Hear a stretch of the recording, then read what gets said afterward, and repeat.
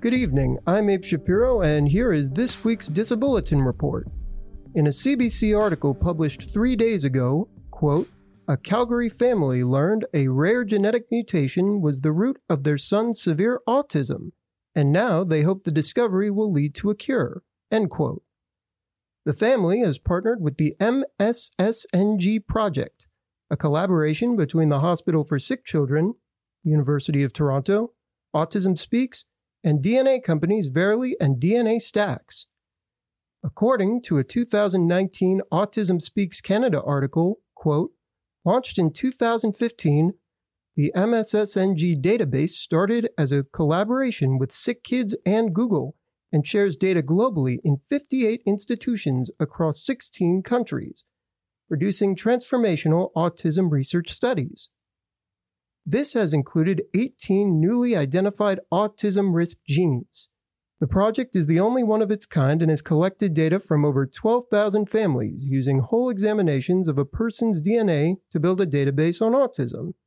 In responding to the CBC article, Dr. Steve Shearer, chief researcher at the Hospital for Sick Children in Toronto, said new technology is playing a role.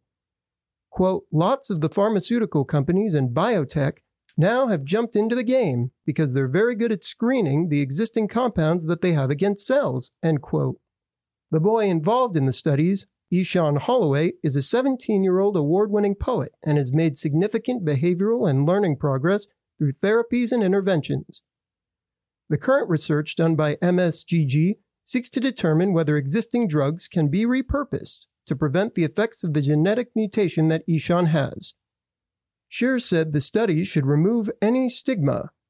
Quote, "It explains why autism came about in that child. It's really a genetic change, and these are sporadic genetic changes that happen in all of our DNA," end quote. Our second story is one that will be covered over the next few weeks regarding a lawsuit in Westchester County, New York. 5 years ago, Westchester on the Move, a disability rights organization, filed a lawsuit against transportation company Lyft, in which the organization asserted that Lyft was violating the Americans with Disabilities Act by not providing wheelchair-accessible vehicles that accommodate non-foldable wheelchairs. Lyft officials appeared in a White Plains, New York court regarding these allegations 2 days ago.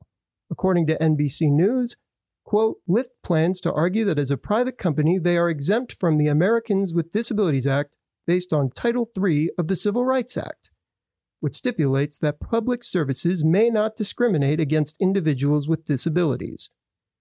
In responding to NBC, a Lyft official cited a lack of vehicle and driver availability as reasons why a solution to the issue of expanding access to wheelchair-accessible vehicles is difficult.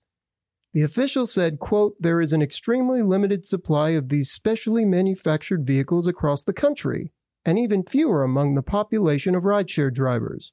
Despite these obstacles, we're constantly working to improve the reliability of the service and find solutions to address supply challenges," end quote. Catch my interview next week with Westchester on the Move's attorney in the lawsuit, Jeremiah Fry Pearson. Our story will also feature a perspective from Lyft on the current trial. That's all for this week's Disabulletin. Abe Shapiro, WFHB News, Live and Learn.